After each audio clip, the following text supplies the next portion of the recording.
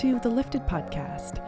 I'm your host, Helen Denham, and this is a place for us to talk about what we're doing every day to raise our vibration and understand ourselves more deeply as energetic beings and co-creators.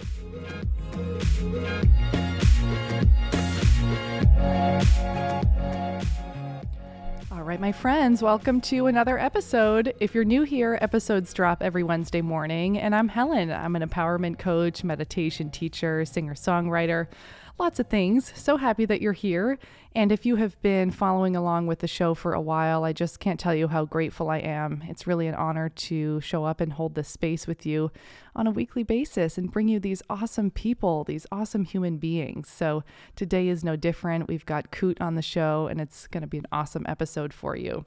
So meanwhile, I hope we're all doing okay here. We are just moving through an eclipse portal, and Mercury is about to go retrograde. So just lots of interesting things that come up around this time. When I think of, solar eclipses especially, we notice that we lose the sun for a moment, which really signals to me shadow work coming up to light. So what are those parts of us that we don't really want to look at, that are a little uncomfortable, a little scary? If you got my most recent newsletter, you saw this shadow work exercise, which is, I encourage you guys to get out your journal at some point and actually draw out, sketch out that version of you that feels the most unworthy, the ugliest, the worst things that you tell yourself in your mind. And I know this might seem like triggering and weird to do, but when you actually draw this out, you access a really profound level of compassion for yourself. And I believe that you'll eventually come to a point of realizing wow, the only way to really move through this is with kindness and with open eyes and open heart and, move through more gently with yourself. So this was an exercise that was recommended through To Be Magnetic, and it was really powerful for me. So I wanted to pass that along to you as well. And then, after you do your drawing and kind of work through that, just write down what you feel proud of yourself for, what's going really well for you, what are your hopes and your wishes and your dreams for yourself. Speak to yourself and write to yourself like you would be speaking to a child. Just notice what shifts. So that was a really powerful exercise for me recently. Pretty much that's what's going on over here, just moving through all of this intense energy. And if you're feeling curious and called to take your healing and your exploration a step further, I do have a couple more slots open in my mentorship series, which is a one-on-one private series with me for 7 weeks. And I also have a confidence course that's out for you guys, 8-module self-mastery course that has been really transformational for my clients. So check out helendenham.com to learn more. Let's get into today's episodes. We've got Kute Blackson here. He is awesome. He is the author of the national best-selling book, You Are the One. And he's widely considered the next generation leader in the field of personal development by everyone ranging from Larry King, Jack Canfield, Marianne Williamson, and so many more people. And his mission is really simple: to awaken and inspire people across the planet to access inner freedom, live authentically, and fulfill their true life's purpose. So by the age of 8, Kute was actually speaking to his father's congregations in more than 300 churches. And at the age of 14, he was ordained into his father's ministry, preparing to carry on his father's spiritual legacy. But his heart drew him to another path, which was coming to America. And in this episode, he tells us his story of claiming his independence, essentially, and stepping into his own power. So we talk about that amazing shift and transition into coming over here to America. And we also cover, the power of meditation, listening to your inner guidance, and what makes a strong leader. And toward the end, we also talk about Kute's tips for writing and just building such an amazing, powerful personal brand as well. So lots of amazing stuff packed into this episode. I know you guys are going to love it. If you feel like a friend might benefit from what you're hearing, please do go ahead and send it along. And in the meantime, I'm on Instagram at HelenDenham_, and you can find Kute at Kute Blackson on Instagram as well. So hit us up. Let us know what you're learning. I love you so much, and I'll talk to you on the flip side. Well, Kute, thank you so much for being here. And the first question I always love to ask guests is, how do you like to start your day off? Do you have any rising routines or rituals that you go to? How do I like to start my day? I like, as much as possible, to take about 3 to 5 minutes to in between just the first moment of waking and getting out of bed to lie in bed, allow myself to come out of deep sleep very slowly, and in that sort of moment in between worlds, to speak to my subconscious and just sort of, where the filter between the conscious mind and the unconscious mind is very loosened, to communicate to my subconscious just beautiful things about myself, about life, about, you could say, I don't want to say affirmations, but sort of invocations for my day whilst I'm in a deeply relaxed state, And so that's one thing I love to do. Non-negotiable for me is I exercise every day, something every day, pretty much. It's I make that a choice to not be a choice, and that sets up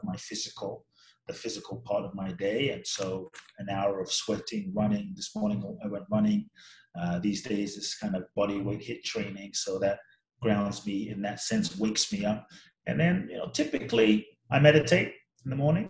If I don't have time, I do that later, but I'll do meditation and just sit and connect and be. So and then I always have my green powder. I have a green powder that I take with protein and mix the two together, ready to go.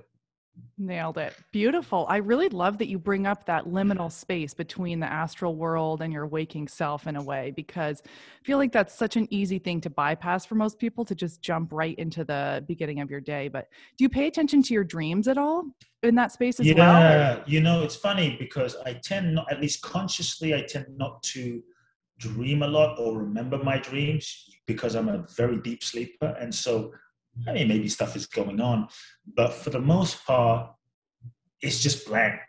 it's just sleep. And I do, when I have dreams or when I remember them, I try to pay attention. I've kind of felt that when we dream, many times dreaming is a way of working out shit that we don't resolve or work out in the conscious waking state. And so whatever is unprocessed, it could be a sensation, could be a feeling, could be an emotion, could be something unsaid, an impulse that wasn't like processed while we were consciously awake, will tend to get processed maybe unconsciously while we're sleeping. So as much as possible, it's humanly possible, I try my best to sort of say what I need to say and process what I need to process in the conscious waking state. And so I sleep really deep. I do sometimes, not every day, put a journal near my bed and kind of invite the remembrance of dreams if needed. But I think dreams, I'm not one of those people that necessarily look to like a formula for what dreams mean. I think dreams represent often aspects of our subconscious, and communicate to us. And so if I have a dream, I'll kind of sit with myself. What does that mean for me? And what is my subconscious seeking to communicate to me? So, yeah. Totally. And then what does your meditation practice usually look like? Are you sitting in silence? Are you visualizing? What's that look like? No, I think to me, visualization, I'm going to sound, let me say, I think visualization isn't meditation. Visualization is visualization. Mm-hmm. And mindfulness is mindfulness. But I would say for me, when I meditate, I sit in silence and I don't want to say do nothing, but really just be more than anything. And so it's just the process of allowing the attention to go to deeper dimensions of my consciousness. And I think there is a natural, left to its own devices, there is a natural gravitation deeper down towards the deeper dimension of our being that we all are, our true nature. And so for me, the meditation is just effortless. It's simple. It is a natural process of just dropping deeper and deeper down. I would say process of doing nothing, and a process of least effort, of just allowing, And then I think when we, in order for going beyond the persona, the identity, this experiencer, I think in order for an experiencer to exist, there has to be objects. And I think one of the scariest things as to, like I was thinking the other day, I was telling someone the other day, like they were asking, why is it so difficult to meditate? Well, it's not that difficult to meditate. You sit and do nothing. How difficult is that? But for the ego or the perceived sense of what we think ourselves to be, it can be terrifying to sit and do nothing, because one of the ego's jobs is to reinforce its existence, and it wants to believe that it really exists. And so there's always, which is why we busy ourselves and run around and busy doing a bunch of stuff that we don't even know what we're doing, and we're going here, creating drama for ourselves so that we can feel like I'm alive, I'm here. And I think even in meditation, it can be a little sneaky that the ego can insert itself and want to constantly be doing some shit, doing something. I'm doing this. Nothing wrong with mantra. I'm doing this mantra. I'm doing this thing. And I think all of these tools have their place. And it can be really scary for the ego or the egoic identification to just sit and do nothing. Because when we do nothing, there's this fear of, oh shit, like, where am I existing?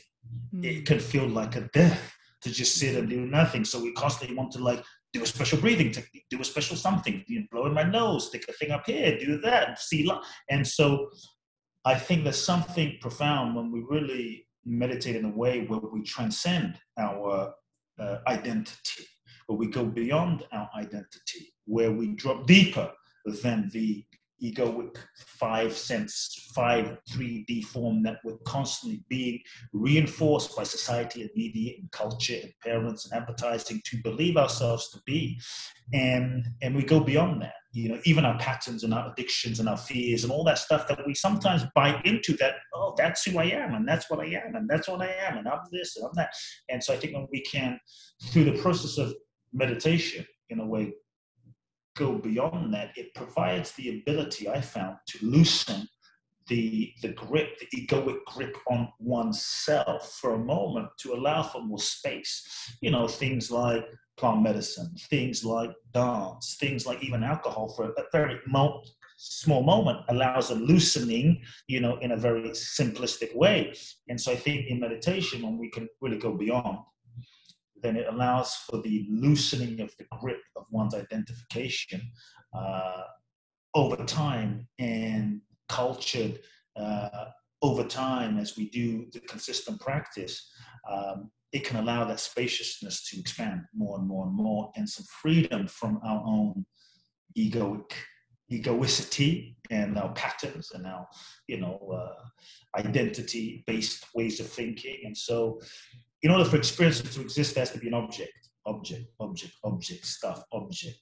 And so when we go beyond object,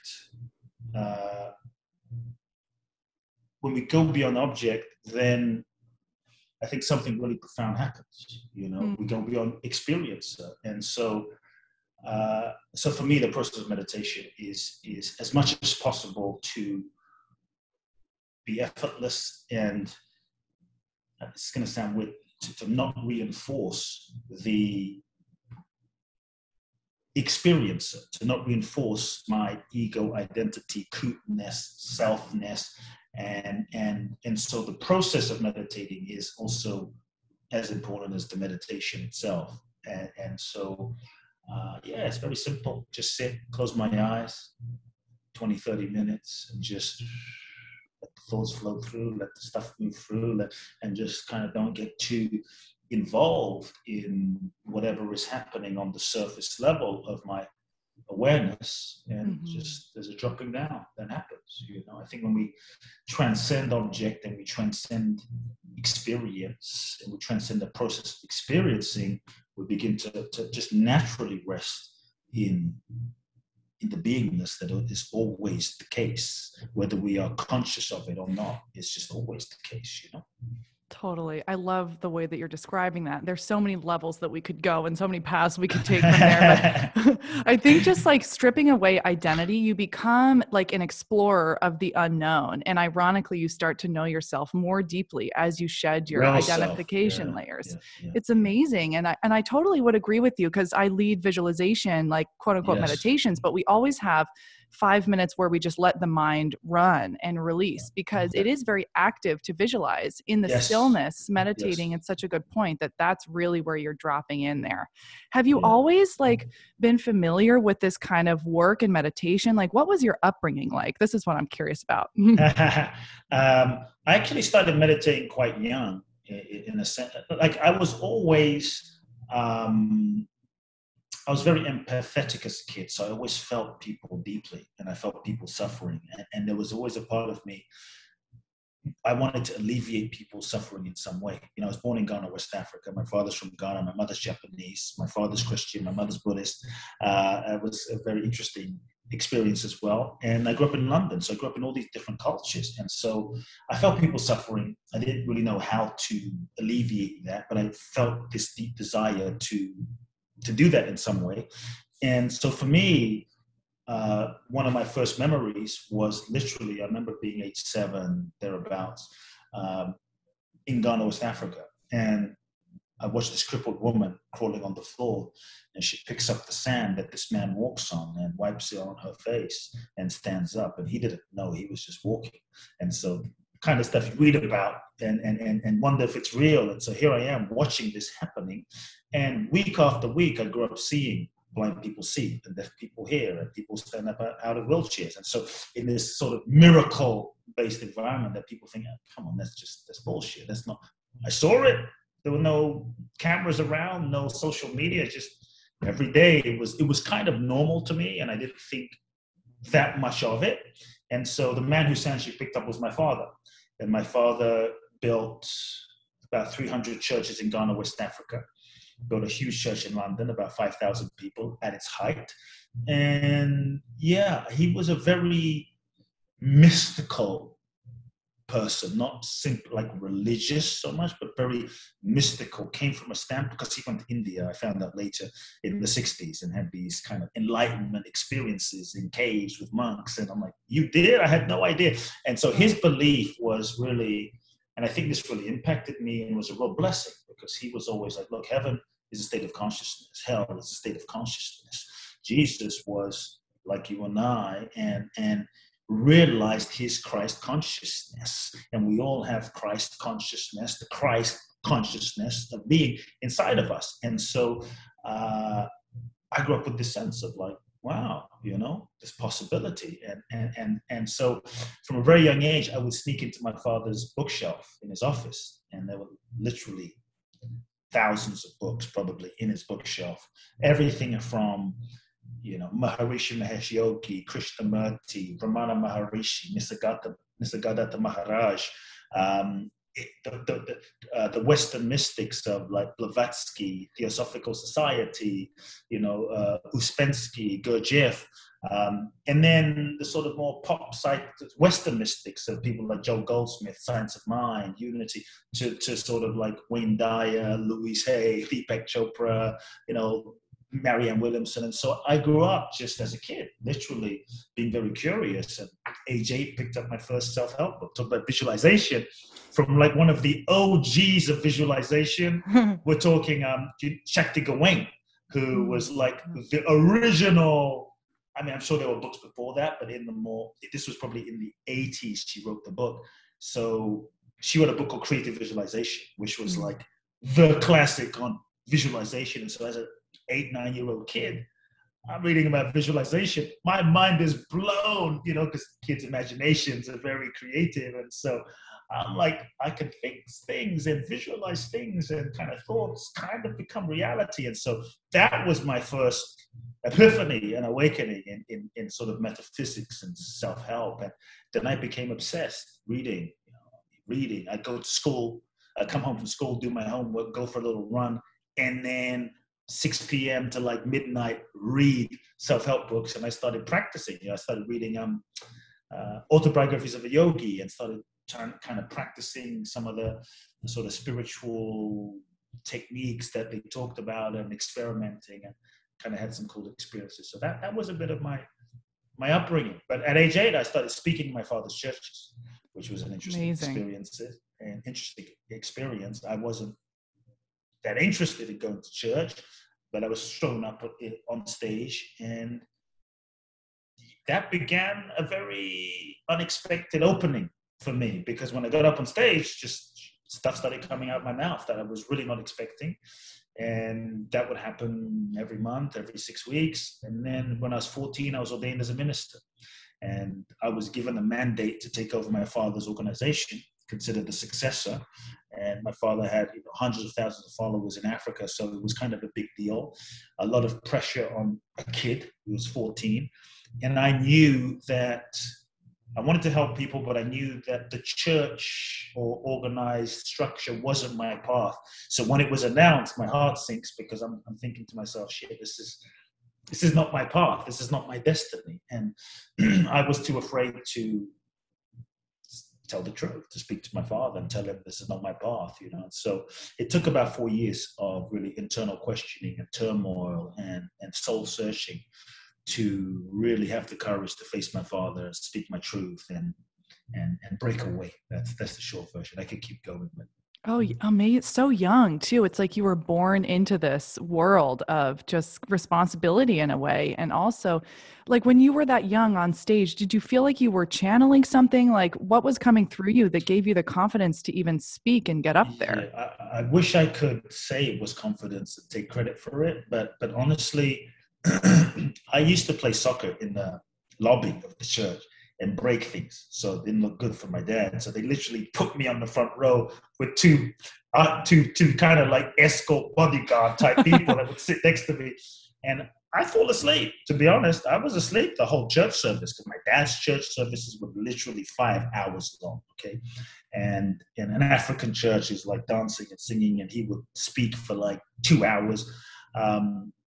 And like a whole rock concert. And I was bored. And one Sunday, they nudged me and said, your father's calling you on stage. And I'm 8 years old, I'm thinking, I'm half asleep. I run on stage.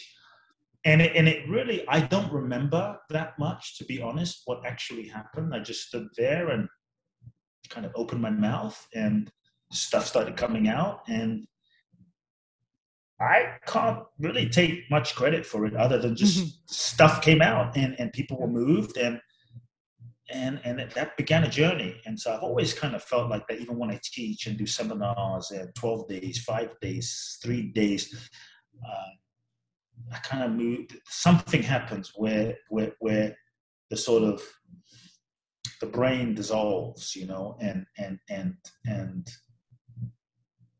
like flow state. Would you call it a flow? Something comes through, like when I do these really intensive seminars, 3 days, immersive 12-day sessions where I'm conditioning people from their identity and I'm creating processes and facilitating.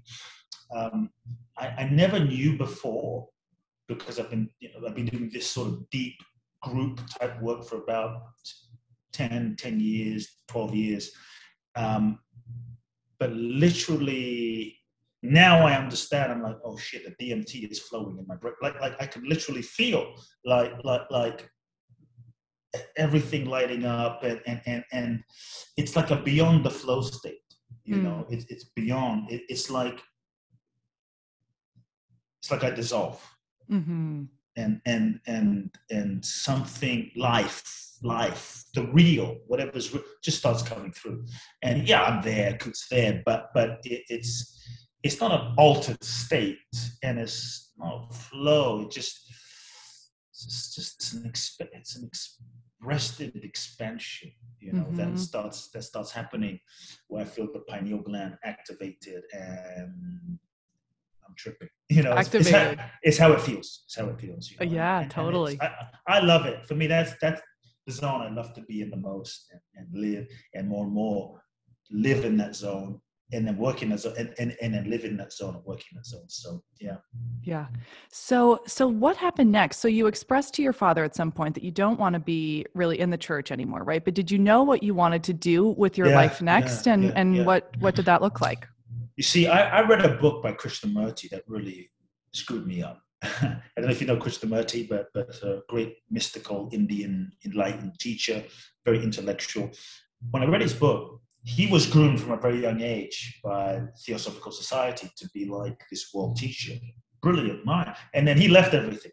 Talked about how a free mind is not a conditioned mind, a Jewish mind, a Buddhist mind, and left everything. So when I'm reading this, I'm having this epiphany at 14, like, I have to leave. And I felt this calling to come to America. My soul was calling me to come to the US, primarily, I think, because all of the authors and teachers I'd read about, everyone from Tony Robbins, Deepak Chopra, Louis A. Marius, Jack Canfield, the pop psychology type authors, lived in freaking Southern California. They lived in LA. I'm like, it's India or Los Angeles, San Diego. This is where it's happening. And so my soul nudged me to LA. My soul nudged me to the US. And I felt it so strongly. It was undeniable. I knew that. I was afraid to own it, but I knew it. And I think sometimes what your soul guides you to do won't always make sense to your conscious mind. And what your soul guides you to do may not always be convenient. But I found that when you honor your soul and you don't betray your soul and you're true to your soul, no matter what, you will always end up in the right place. Always end up in the right place at the right time with the right people, even if the path you take might be the unexpected path. And so it took me 4 years to muster the courage. When I turned 18, I had to make a decision, basically. And the decision was stay in college, go to college, or go to America. And I looked into my future.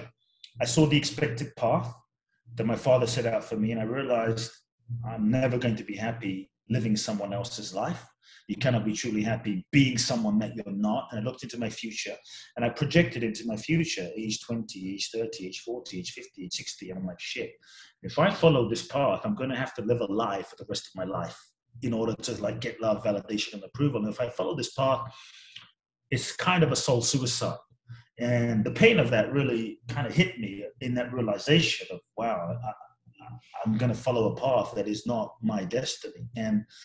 And so, and even if I'm successful following this path, what kind of success is that if I don't have myself? And so when I really sat with that and meditated with that and just was with it, it felt so, the pain of not listening to my soul felt stronger. And I realized what I had to do, which was in and of itself heartbreaking, because even though I wasn't close to my father, he was this iconic guy who I loved and wanted his validation as a kid. And I realized what I was going to have to do, which was break his heart, And so when I was 18, I mustered up the courage to choose myself and choose my life. And let me tell you, I was terrified. People talk about be fearless. I was full of fear. I was terrified, but I knew the path that was calling me, and I couldn't deny that. And I looked him in the eyes one day and said, I'm not taking over, trembling. And he said, are you sure? Cracked voice. I said yes. And we didn't speak for 2 years. And that was very, as an 18-year-old kid, that was really, it was difficult.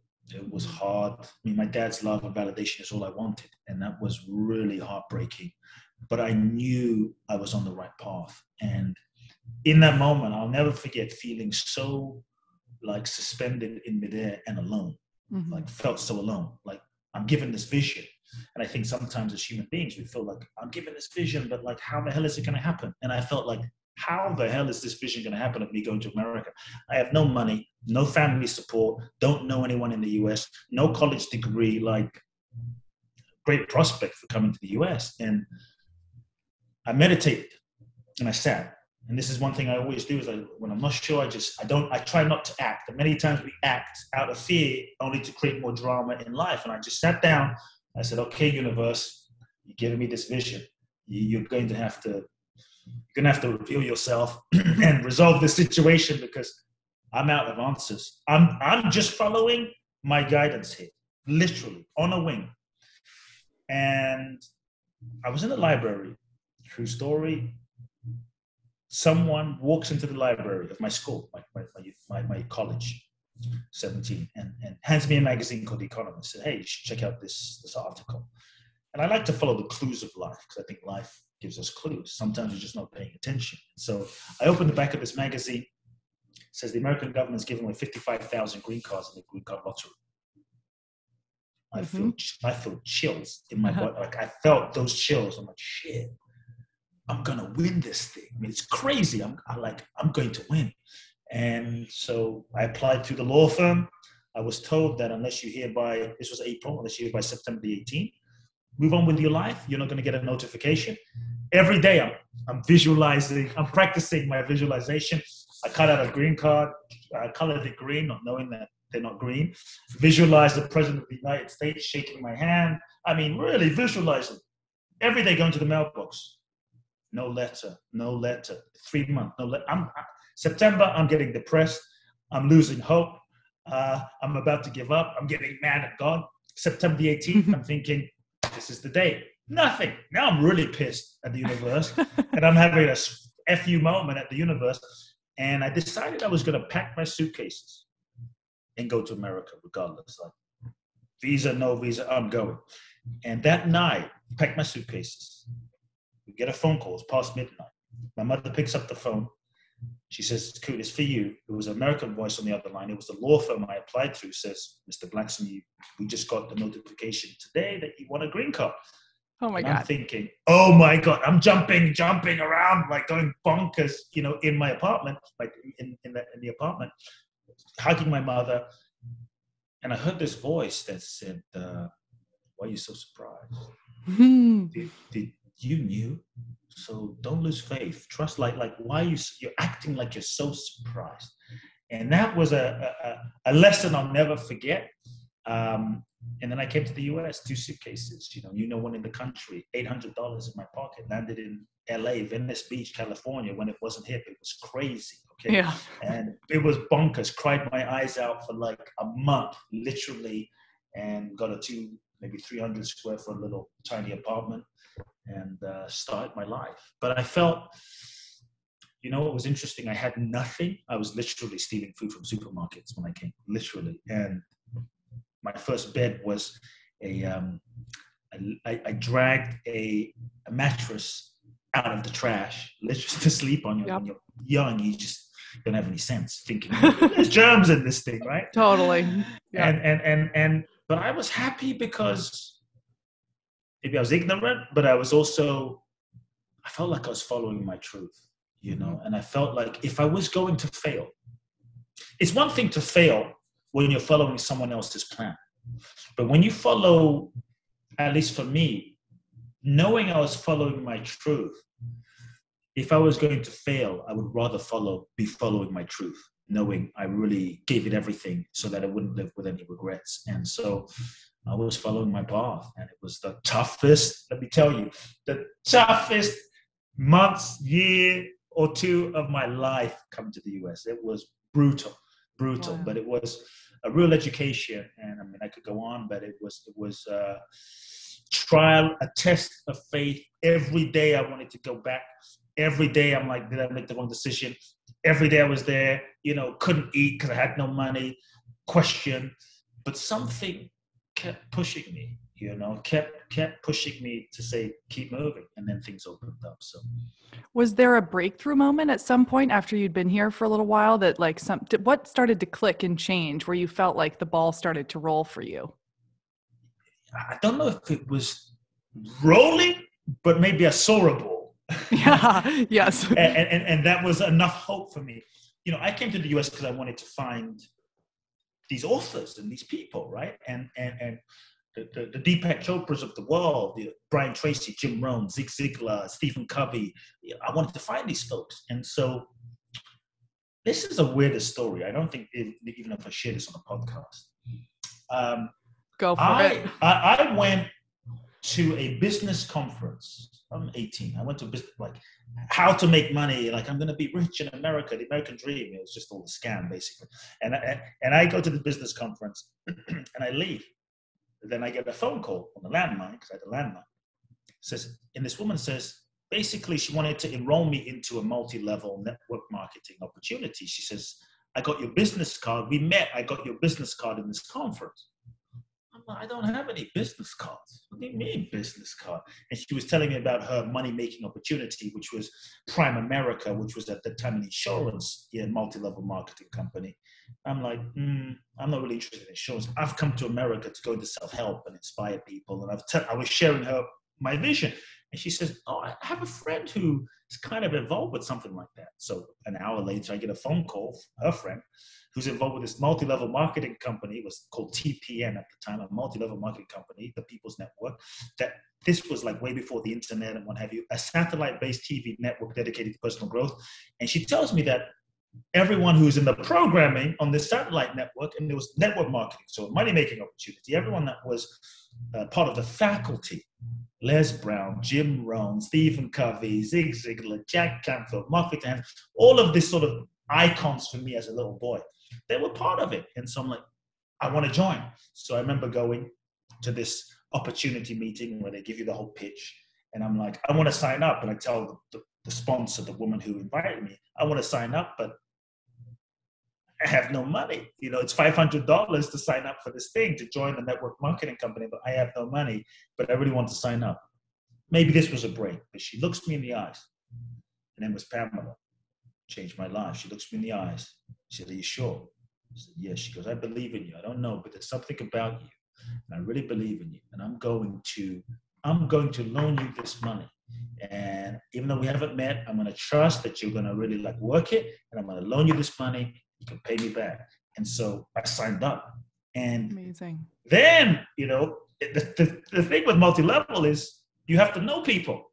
I didn't know anyone. And so what I did was literally, you're familiar with LA, yes? So what I did was I was living in Koreatown when it wasn't hip. I had one suit. I put out every day. I'm like, I can't fail this person who believed it. I cannot fail her. I did two things. Every day I would go to Wilshire Boulevard, between Wilshire and Fairfax. There's these office buildings. I just walk into the office buildings. I mean, again, ignorance is bliss. Walk into the office buildings, ride the elevators, and try to harass and enroll people into this multi-level marketing company. and I would just ride the elevators until I wear people down until people said yes.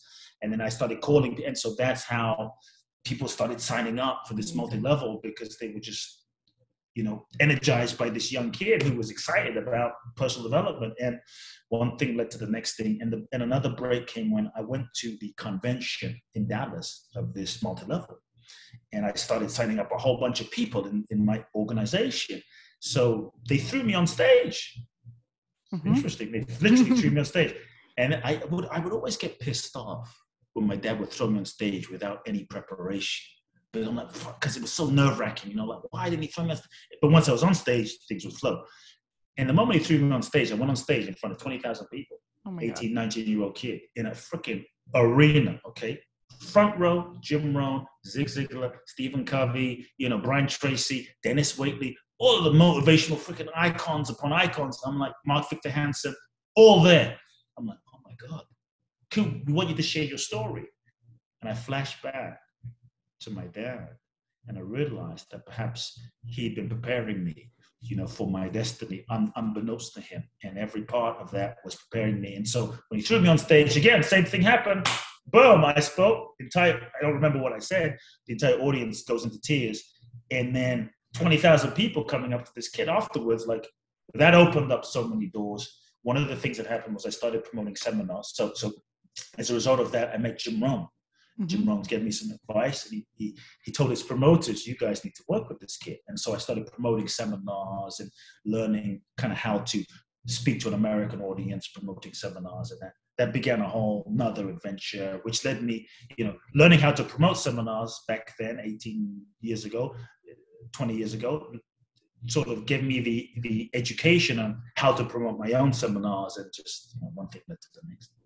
Wow, this is just an amazing story you have of first of all, faith and patience and persistence, and really just getting your boots on the ground, and then that just lining up for you from all these people that you looked up to since day one, to be in front of them. Wow, amazing. Yeah. I think it just shows that, I think so often we want to figure everything out. Mm-hmm. And we want to have everything lined up, and we want to plan, and we want to strategize. Nothing wrong with that. But I think we try to figure out life from our current perspective, and we try to project into the future. But the truth is, I think life is bigger than our plans. Life is often bigger than our intentions. And so life often reveals itself in the process of living itself. And many times we're not living, we're on the sideline trying to figure it out. All right, popping in for a moment to chat with you about my confidence course This is an 8-module online self-mastery course, and we go through everything from breaking and creating new habits to goal setting to energy clearing rituals, EFT, guided visualization meditations, and so much more. So if you're feeling like you are just ready to up-level in some way in your life, or you have a project that you've had in mind but are just like a little nervous or scared to take the next step, or you just want to get to know yourself more deeply, this might just be the perfect thing for you right now. So you can go to helendenham.com/course and check it out. See if it resonates. And I'll leave the link in the description below as well. All right, back to the episode. So when you are speaking, when you're on stage and when you're, in this portal and, helping people and guiding people, what do you find that your community is coming to you with? What are most people struggling with that they're needing guidance around? I think it depends, people are always questioning what their purpose is. People are always questioning the sense of who am I? What's my purpose? Am I enough? Am I good enough? Self-sabotage, these kind of patterns. And so there's different ways that I speak. Like when I do the sort of 1-2 hour sort of more inspirational speeches, it is more energetic and vibrational, and yes, sharing insights, sharing some strategies, but also, people don't necessarily remember everything, but they remember the energetic, the vibration, the frequency, and they take that with them. And so that is a little different bandwidth than, let's say, working with 200-300 people for 3 days or 2.5 days in a weekend intensive seminar, which is then different bandwidth and energetic than working with a group, let's say 20 people in Bali for 12 days, 20-hour days, that I teach, 18-hour days, 16-hour days. And so each one requires a different thing. And so, but I think the core questions that we have as human beings tend to be like, who am I? What is my purpose? Questions around love.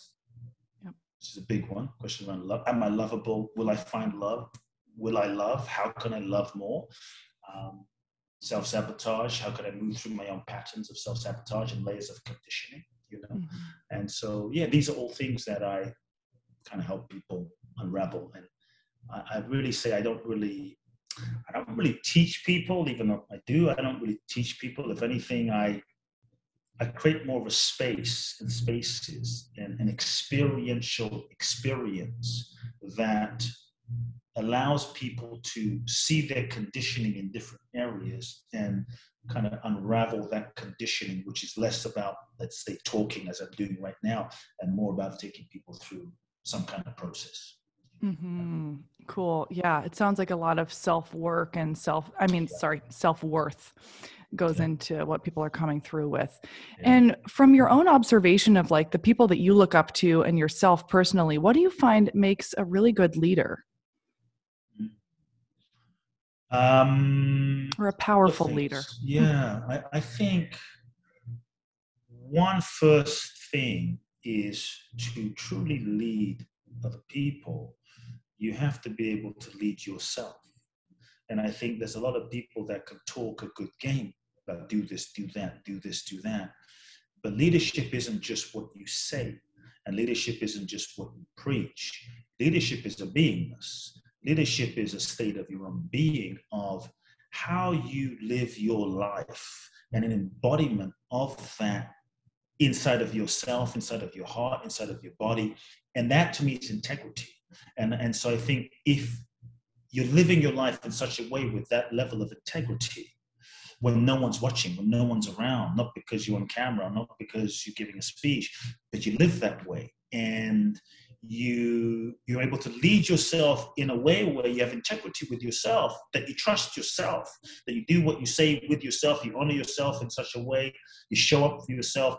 That builds an internal integrity, that builds an inner alignment, that builds an inner conviction, because now you're not full of shit. You're really like, whether anyone's there or not, you're real. And I think that internal alignment gives you the power, or should I say the soul force, to be able to speak in a way where your words carry the transmission and the vibration of your soul and the integrity of your being that is not fake, but is real and comes from a deeper place. And so I think people, I don't want to say followers, but teams, those around you, people feel that. They feel that. And that's what moves people, not just words. That's what moves people. And so leadership is a state of being, how you are with yourself, your ability to lead yourself and lead your life in such a way that your example speaks more than anything you say. And I think people can learn by watching how you live. To me, that's leadership. I think leadership also is the ability to see who someone really is. I think one of the greatest gifts is when you are seen, not for your personality, not for your addictions, not for your conditioning, but when someone looks into you and they see who you are, and they see parts of you and potential in you that you don't even see. I think a leader is able to see your soul and bring that out. To me, that is the gift of a real, let's say, enlightened leader. An enlightened leader is someone who's in touch with their own true self, and they're able to speak to that in you and bring more of that out. And so even when you're not in touch with that, you're in touch with your own fears, they're like, I see who you are. Oh, yeah, we need to address this and that and handle that and, deal with that. But just know, I see who you are. And they're able to draw that out. To me, that is a gift of leadership, of someone who really sees your essence and challenges you and stretches you to bring that out. I think the last thing about a leader is a true enlightened leader is committed to the evolution of your soul. They're committed to your soul. And sometimes what that requires, a tough conversation. Sometimes that might require you as a leader doing something that people aren't going to like, that your team, that your loved one, that someone working with you won't like, that their ego or their personality won't like in the moment. But when you are true, to me, real love is a commitment to someone's evolution, not just their ego wants and desires. And I think a real leader is not concerned about, do you like me or do you not like me, or please give me validation, but more about serving your growth, your soul, serving the highest good in the situation in terms of with integrity. And even though those around you, their personalities might be a little pissed off, when you follow what's true and you serve that, people feel that, and they may not like it in the moment. They might throw tantrums in the moment. They might be upset and project in the moment. But what I have found through being in that position with my clients and serving, and the people go crazy, eventually, when everything settles down, they respect you. They have a level of respect for your willingness to lead them beyond their own limitations and patterns. So I think that those are some things around leadership. Oh, I love that. Integrity and really being able to see who somebody truly is behind, all these walls of identity and self-limiting beliefs. It's so powerful. And I find too, from watching people and working through behavior change with people, is like, if you are, given this opportunity to change, even if it's a beneficial change, when people feel like they're losing their identity, even if it's for positive change, they go into like fight or flight, because they're scary. Like, even if I change for the positive, my family or my friends might not resonate with me anymore, and I might lose everything that I am, even if it would be for my evolvement. So I've found that that's also like a switch to make. Do you find that comes through as well? It's terrifying because the ego's job is to reinforce our identity, to reinforce our sense of who we think ourselves to be. And so even if we're changing for the better, resistance kicks in, because that thermostat, that mechanism, that egoic identification is holding on for dear life, because it's a death of the old. It's a surrender and a death of the old. And so, it's scary. And I think that is a natural part of evolution. And so as a leader, as a transformational facilitator, as a healer, as a coach, for those of you out there, you have to be able to face that resistance, that I don't say reactivity, but that reactivity that comes out and fights, because when you are expanding people beyond their identity, for them it feels like a death. And so the self-survival mechanism will kick in. That's just a natural part of the process. And sometimes attack happens, sometimes projection happens. But I think as a facilitator or a leader, the more you're able to recognize that that's a part of the process of growth. That's a part of the process of evolution. And to hold that and not take it personally, and to expand and just hold a neutral and loving space. To me, that's the greatest gift you can give them. Like, I've had many experiences, like, for instance, when I was doing my 12-day events in Bali, or even my India journeys one-on-one, when I take away everything from people, take them to India for 12 days and, drop them in the middle of nowhere and work with them, facilitate 20 hours. It's intense. And probably in about day 2, maybe 3, but I'll be surprised if it's not happened in day 4. My clients who, they loved me, want to kill me, Yeah. They literally want to kill me. And it's not really me. It's just the survival mechanism kicking in. And so to me, I always take that as a sign that I'm doing something right, that we're actually getting closer to the transformation and closer to those aspects of them that we really need to heal and transform and work with. And every time I've held neutrality, which is what I've learned to do, at the end of the journey, when, let's say, the transformation has happened, my clients look me in the eyes and they're like, thank you. Like there's a respect there, and they say, thank you for not giving up on me. Thank you for not buying into, like thank you. And so I think that's, like, it's the job of the student to freak out. It's the job of the student to attack and go. It's the job, and it's the job of us as leaders, facilitators, coaches to hold that space. That's part of that's part of the role. That's part of the requirement. Like, it's not that threatening to listen to motivational videos and inspirational videos, but it can be very threatening for the ego to, like, go deep and face your own identity shit. And that's the real work. And so for anyone doing that, it's not easy, but I really acknowledge your courage and the courage it takes to be willing to face yourself and die to the old. Like, that takes courage, and that's where the freedom is.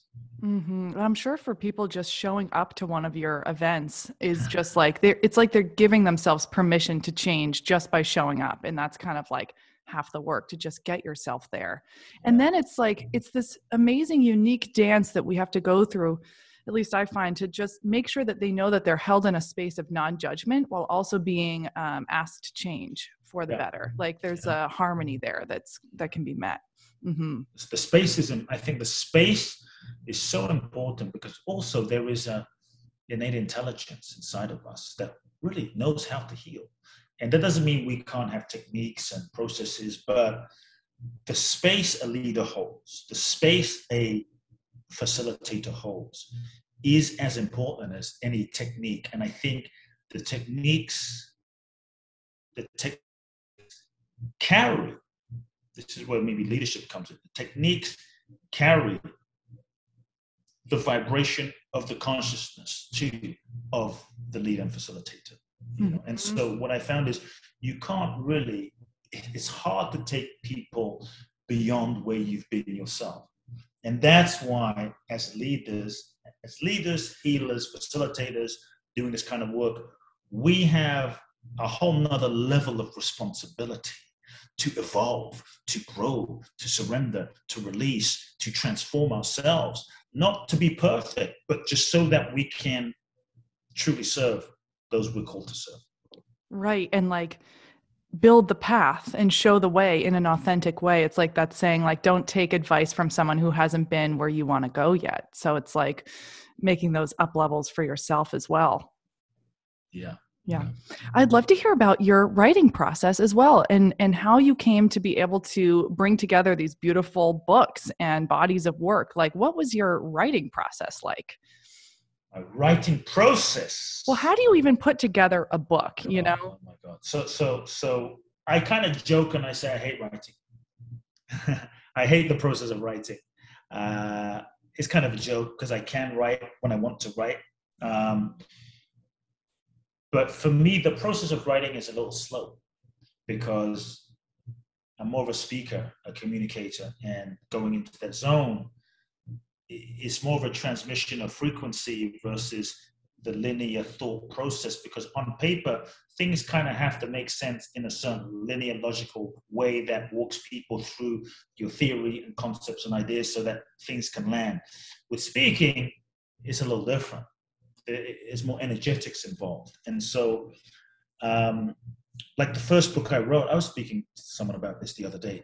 The first book I wrote, You Are the One, I took a compilation of my blogs and massaged that into kind of a book, and then sold that only to have the publisher saying, well, we kind of want something else.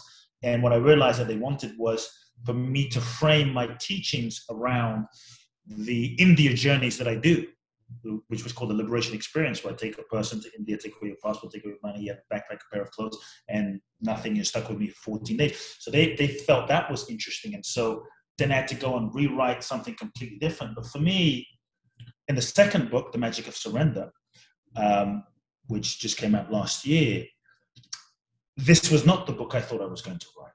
This was not the book I intended to write. This was the book that was more seeking to be written. And so what I've learned to do is actually embrace my nature in terms of the process of writing. And so rather than forcing myself, why do I need to suffer? And rather than forcing myself to sit there and write like this and put pages on, things on the page, I chose to speak it out, have it transcribed, then re-edit it. Then I bring in an editor to kind of like wordsmith, craft the logic in the sequence of things.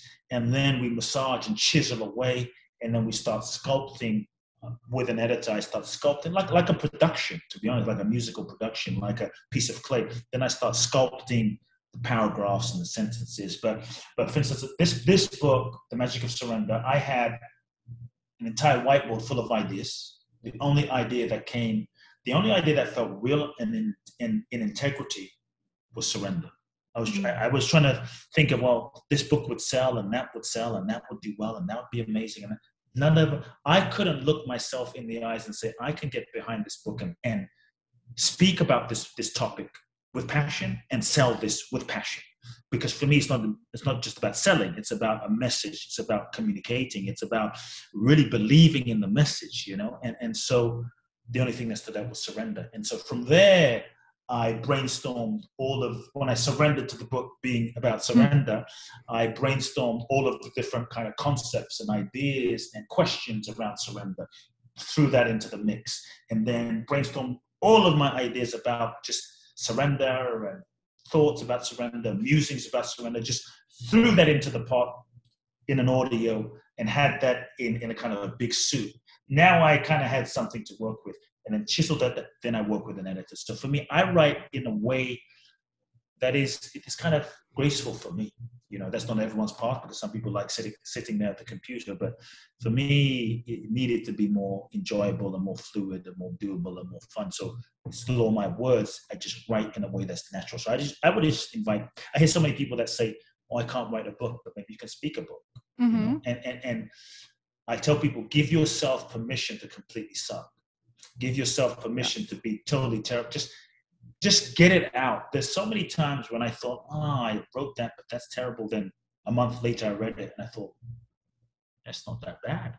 But had I been constantly judging myself, I would not have let myself get it out. And so, that's a bit about my writing process. I don't know if there's any other questions, but I'm happy to elaborate on anything in that. Thank you. You know what? I think you just lifted kind of a weight off of my chest. And I think a lot of people listening, if anybody wants to write and work on a writing project, to just allow it to be a little easier and more natural and not so rigid. And I love your suggestion of if you're great at speaking, take a walk, put it in your voice notes and just transcribe it later or something like that. Transcribe it. And I would say, don't be afraid to get an amazing editor to help you, because writing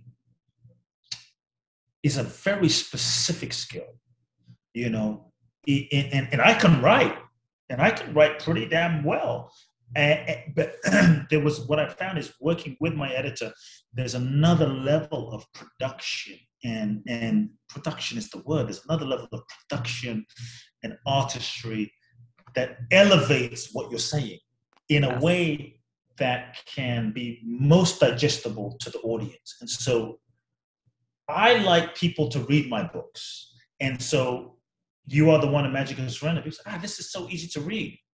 Yeah, it is. I wanted to make it readable for 12-year-old, to be honest. Mm-hmm. And yet some people get full, but it's so easy. It must be very, very like basic. Yeah, some simple ideas. But even the Magic of Surrender, I'm weaving some kind of deep concepts in a very simple way. And I really wanted it to be so easy to read that people would get to the concepts and wouldn't think the concepts were so difficult because of the way it was written in such a maybe more of a poetic and digestible way. And my writing process too and style is kind of weaving stories. I'm a storyteller. And so weaving the stories so that the medicine can be infused in the stories, so it doesn't feel like here's 18 steps to, to surrendering and transforming your life type of book. And so I wanted to, that's kind of my I don't say formula, but my ingredients. Yeah, it's so true that writing really is an art form in a way. I was just talking with my sister about this, and I just got out like 5 books at a time about Celtic shamanism, and I'm looking through each. I finally got the book that really resonated. And what was different about that book was like he wrote like an artist. And I was calling my sister. She's like, isn't it truly an art form? She's like, the book I'm reading, this author just described light coming into a village for 3 pages. And it was the most magnificent visualization to be in the book like that. Yeah, mm-hmm. yeah. So yeah, that's so true to just mention, like, working with someone who's already really gifted at writing. It's a whole nother art form. It's a specific skill. Mm-hmm. And what I realized is what I wrote like the first time for my first book was great, but there's levels, you know, to professionalism in like you'll see so many books that like I look at them and I think to myself, wow, this is really amateurishly written. And, but when you work with someone who's really amazing, they can take what you're saying and in your words feed it back to you back and forth, and it just becomes like pro level, like shredded tone, a whole nother level. Same sentence, but just massaging some things. So totally. Yeah. Thank you for that beautiful advice. I love it. So Kute, if people want to work with you or just, know more about you, where can we find you? How can we connect with you? Any projects you're excited about? Yeah, one thing I'm excited about is the Magic of Surrender. Paperback book is coming out May the 3rd. So depending on people listen, May the 3rd, 2022. And so depending on people listen to this, go to Amazon, get the book. It's a special book, if I say so myself, written from me, from my heart. And I think it's an important book for these times. For those that get the book, on May the 7th, I'm doing something very, very, very special. I'm doing a one-time only virtual online transformational seminar. It's called Reinvent Live, where I'm going to help you, teach you the 7 stages of reinventing yourself, letting go of who you were, letting go of the past, connecting to your power, and helping you access your gifts and sharing that with the world. And so that's going to be for about 3 hours, May the 7th. When you go to Amazon, you purchase the book, you get access to the seminar for free. The website for that is www.reinvent seminar. And then you just enter your receipt into that website. It gives you access to a whole bunch of free gifts and the seminar. My website, Kute Blackson, for those that want to maybe go on a deep dive with me. Twice a year, I do an event in Bali called Boundless Bliss Bali. The next one is July 25th and then December the 4th. www.boundlessblissbali.com. Instagram, Facebook, say hi. Amazing. Oh my gosh, I want to take your in-depth workshop there. I'm going to get your book. Love it. Yes. Yay. Thank you so much for being here, Kute. It's been such a pleasure to learn from you and talk with you. So thank you. All right, my friends, thank you so much for being here with us today. I hope you're feeling inspired and lifted and called to action in some area of your life. And of course, everything we chatted about is linked in the description below. A couple more things on my end. If you go to helendenham.com, you'll find links to work with me if you're feeling called. I have a one-on-one mentorship program, a course called Cultivating Confidence, an 8-module self-mastery course. And there are lots of blog posts up for you. There's a link to sign up for my Self-Care Sunday newsletter, which goes out every week. I love doing that with you guys. And I also teach meditation on Sundays with Unplugged Meditation and The Den. So looking forward to connecting with you. Again, I'm on Instagram at HelenDenham_ and at The Lifted Podcast. Talk to you soon. Episodes drop on Wednesdays. I love you so much. Sending blessings. Bye for now.